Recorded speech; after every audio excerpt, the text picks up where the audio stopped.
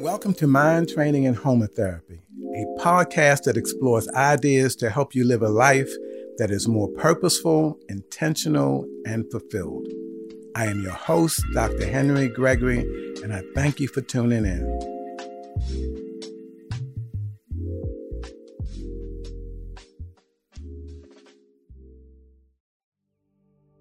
Hello, folks. Hope everyone is well out there today. Today, I'd like to talk about ahimsa. Ahimsa. A-H-I-M-S-A. It's a Sanskrit word for nonviolence. Nonviolence. Ahimsa says, violence to the innocent is a terrible sin. And then when we talk about violence, we're not just talking about physical behavior. We're talking about thoughts and words also. Because when you are very critical, when you are negative in your thoughts, you're being violent. I mean, how many times have we heard someone or even ourselves speak of something in a way that tears it down, in a way that degrades it or minimizes it? That's violence. Words have power. Remember, words, like everything else, are just energy. So when we're talking about nonviolence, we're talking about our thoughts, we're talking about our words, we're talking about our deeds. We're talking about developing a mindset that is full of love, a mindset that is not full of hatred, not full of anger, not full of distortions, but a mindset that is accepting, appreciative, and promoting of life. When we say nonviolence, we're talking about a mindset that acknowledges and supports the unity of life, the oneness or the interconnectedness of all life. Mm-hmm. There are many people who, in today's world, who practice nonviolence in a lot of different ways. Some eat plant-based diets or even are vegan as a way to express their nonviolence.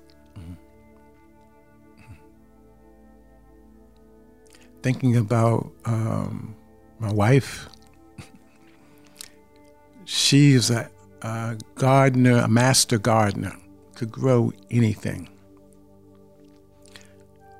And so myself, while I'm still working on my ahimsa skills, and having come up in a city,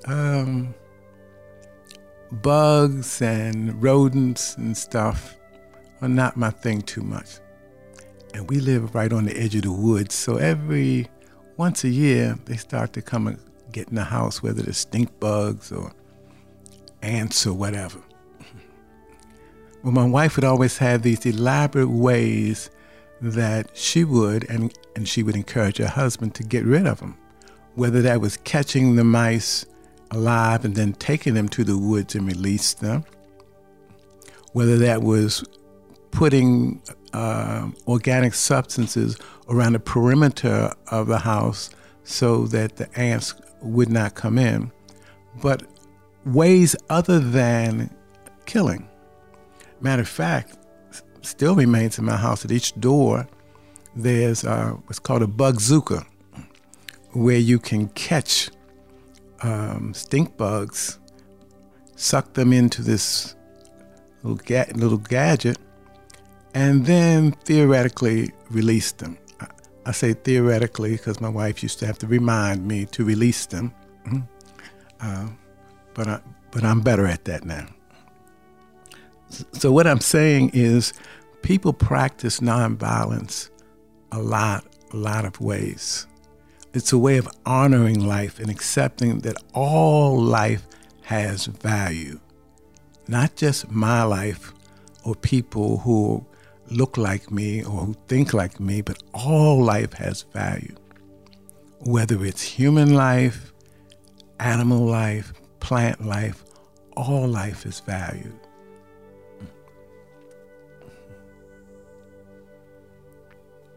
It takes us to a deeper understanding of the adage that to love thy neighbor as thyself. For many of us, we can appreciate, honor, take care of ourselves, but when it comes to other folks, especially when we have differences, it becomes more challenging. Ahimsa, nonviolence, say all people are worthy of care, respect, of honor. As a matter of fact, Ahimsa says that neglecting to help anyone when they need help is violence. It's promoting injury. Because at some level, each one of us has a responsibility to help where we can, when we can, how we can.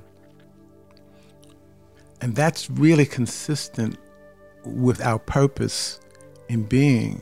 When we look at it deeply enough, we see that our sense of purpose always involves some level of service, some level of understanding and actualizing how we can help other life forms on this planet. Human, plant, animal, or in between, but how we can help. And when we honor that interconnectedness, when we honor that oneness of life, it raises our consciousness and clears our intellect. Because the truth of the matter is, when we get caught up in sense gratification, when we get caught up in our desires, remember we talked about desires, anger, lust, greed, pride, envy, and attachment. Whenever we get caught up in any of those, they distort our minds, our ability to think clearly, our ability to be effective in the way that we perceive, conceptualize what's going on and how we can better ourselves. So when we're caught up, in how much money and how much power and how much pleasure I'm going to have, that distorts the mind. And, as we said before, the mind can rationalize, justify, defend anything. So then the mind begins to work to how to satisfy these desires, as opposed to how can I serve, how can I assist life on this planet as we know it. So yes, Ahimsa says thou shalt not kill, but it says a whole lot more than that too. It's about regard for all life, because all life contributes in a cycle. That's one of the things that we're struggling with on this planet right now. Realizing that we have to do more to sustain that which sustains us on the planet. We become so mechanized, so detached, so alienated from our environments that much of our life is unsustainable. Just like, in the South and the East Coast, we've recently had a scare with gas not being available because of some devious behavior, whatever. The bottom line is life as we know it is not really sustainable with this focus on materialism, this focus on power, this focus on control. It's really not sustainable. Because things are breaking down. We've kind of hit some walls and things are breaking down. You know, there's also expected that we're going to have more and more brownouts and blackouts, just like we had one down in Texas, you know, a couple months ago, that we're very susceptible to that all over the place. Just like we had the water issues, have the water issues in Michigan. Mm-hmm. The current mindsets are not supportive of sustainable life at this point. Mm-hmm. So when we talk about nonviolence, we're not talking about what we're not doing, but we're talking about what we are doing. Just think of it. As much as we use violence to promote, to obtain peace, it never really works. Probably used to work a little bit more, but now we've got to a place in history where violence does not work, doesn't solve anything.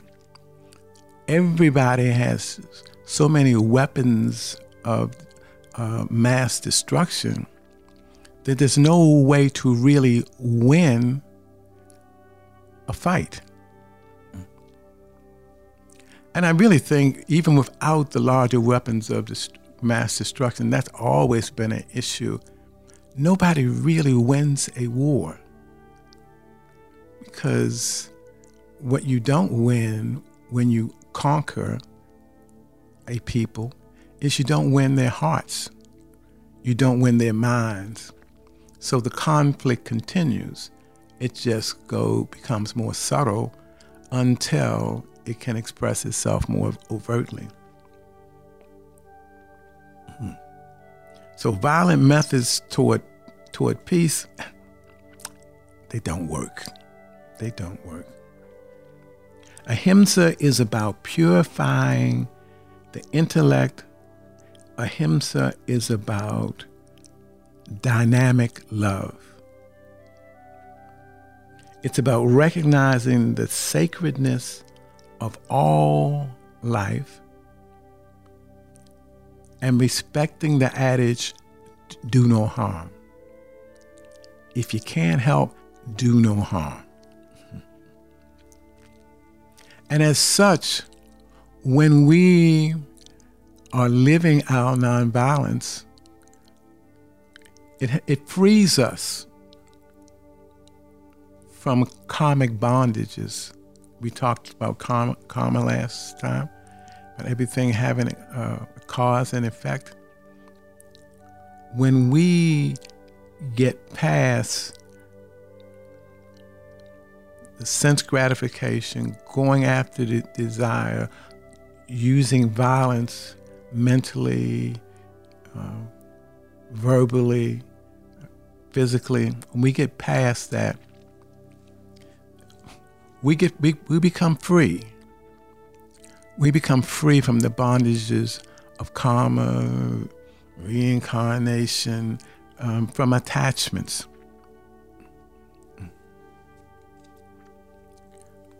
One of the people who really studied and manifested this issue of nonviolence, with a couple of them, it was Gandhi, Mahatma Gandhi, and Martin Luther King. Mm-hmm. And King, in his book, Stride Toward Freedom, talked about 6 principles of nonviolence. He says, 1, nonviolence is a way of life for courageous people. For courageous people. You have to have a lot of heart, be inspired by something deeper and larger than yourself, and be willing to put it on the line to really go with nonviolence.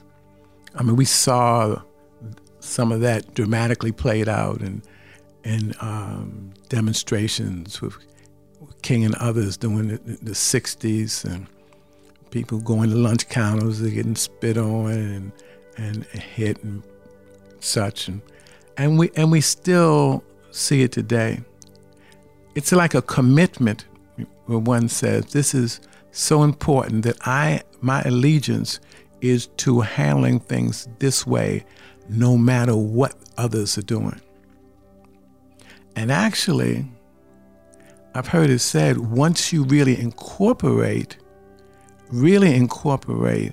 an attitude of ahimsa, of nonviolence, into your being, you attract violence a lot less, if at all. Because remember, what we put out is what we get back. So if I'm angry, I'm going to attract more anger. If I'm hating, I'm going to get more hate. You know, if I'm being critical, I'm going to get more criticism. And if I'm acting violently, thinking violently, I'm going to attract more of that also. Then there was principle 2. Nonviolence seeks to win friendship and understanding.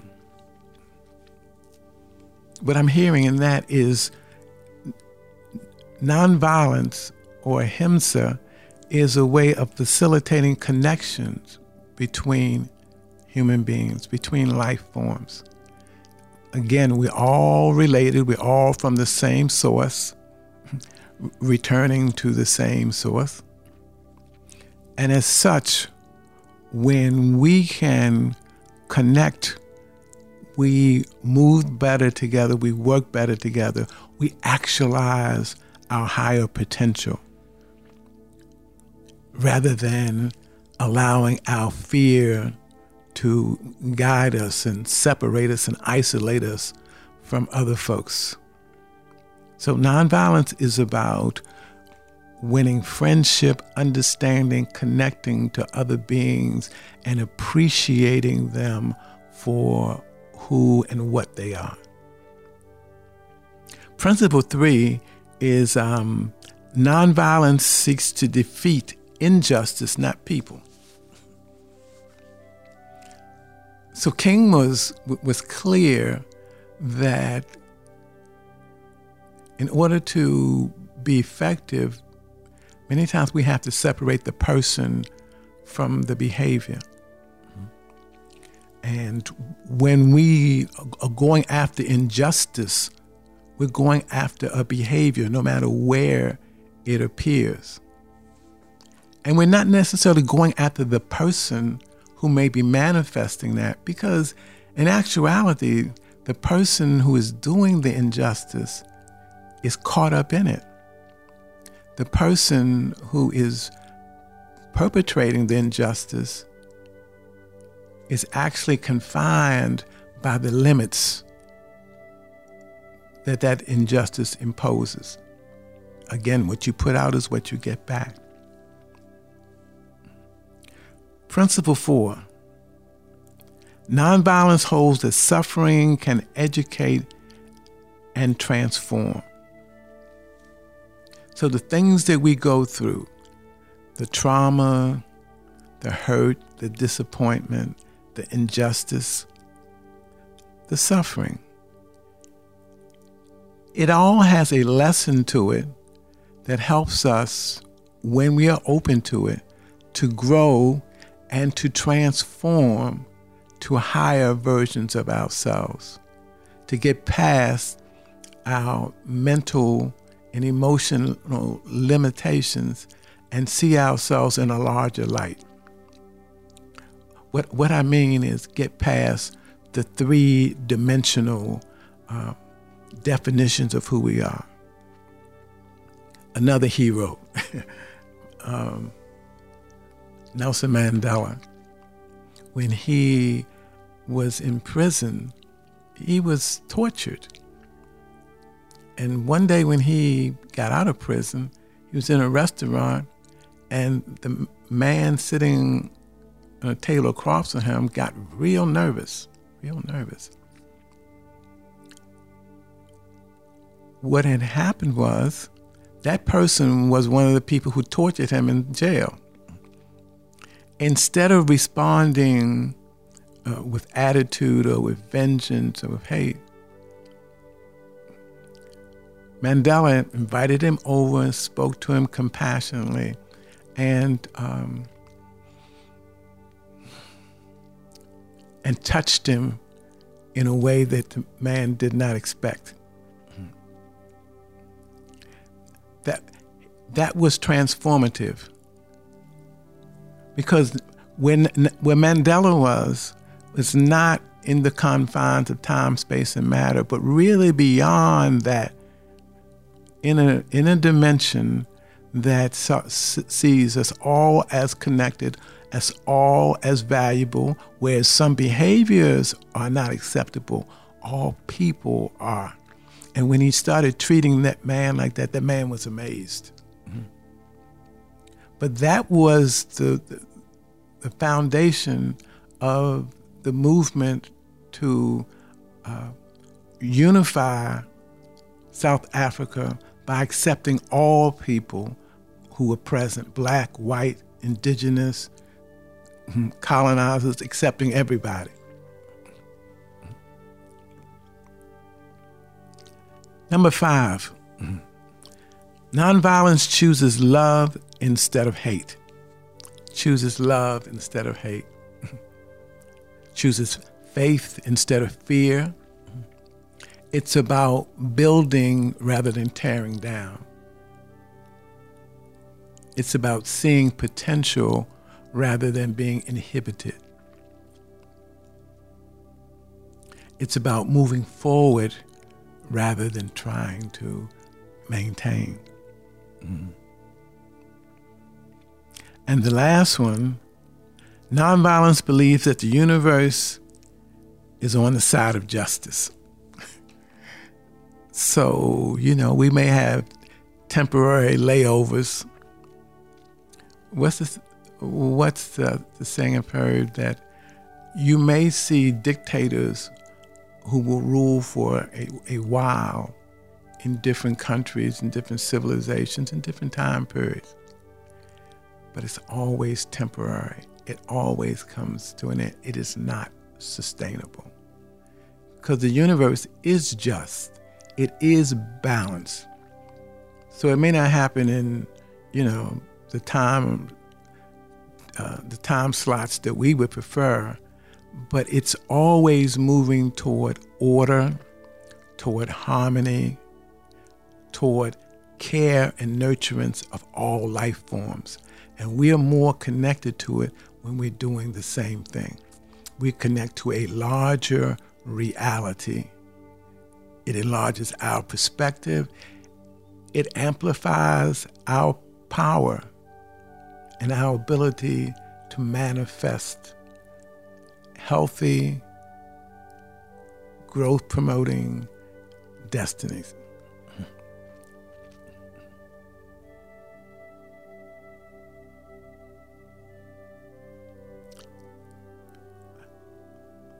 Martin said, hate multiplies hate, violence multiplies violence, and toughness multiplies toughness in a descending spiral of destruction.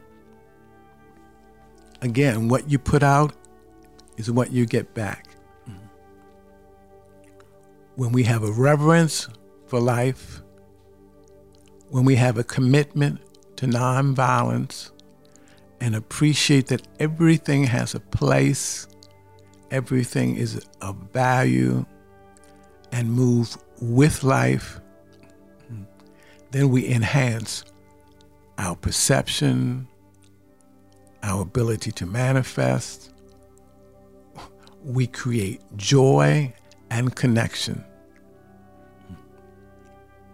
Ahimsa, nonviolence. What do you think, Daryl? Wow. I think that you hit on a few things there. And one of the main things that just continue to stay in my head is that, and not that you said this, but we often require a face for our issues. So to a point that you made just a moment ago, it's about defeating injustice and not people. Mm-hmm. However, we have a habit of making people the face of the injustice. So I know that you don't get too political on these episodes, so I won't get super specific, but we just experienced a political leader who for a lot of people became the face of racism, became the face of injustice. So what happens when that person is not in that seat anymore? Does the issue go away? No, of course not. The issue is still there. And the only reason that person that is in that position is because he's tapping into something that is in many of us. Right. So he is more of a symptom than a cause. Right. Right. And we often find ourselves focusing on the symptoms and not the underlying root cause. Yeah. And it's cheaper, it's less expensive energy-wise to find somebody to point to. Right. To say they are the problem, to identify, to stigmatize some group, or put people in boxes. Yeah. Rather than see the light in the person, no matter how many challenges they may have behaviorally, thought-wise, but to see the light in that person and appreciate that. Right.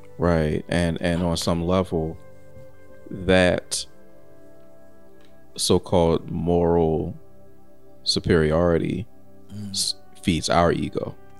Yes. And our ego is there to take care of our fears. Exactly.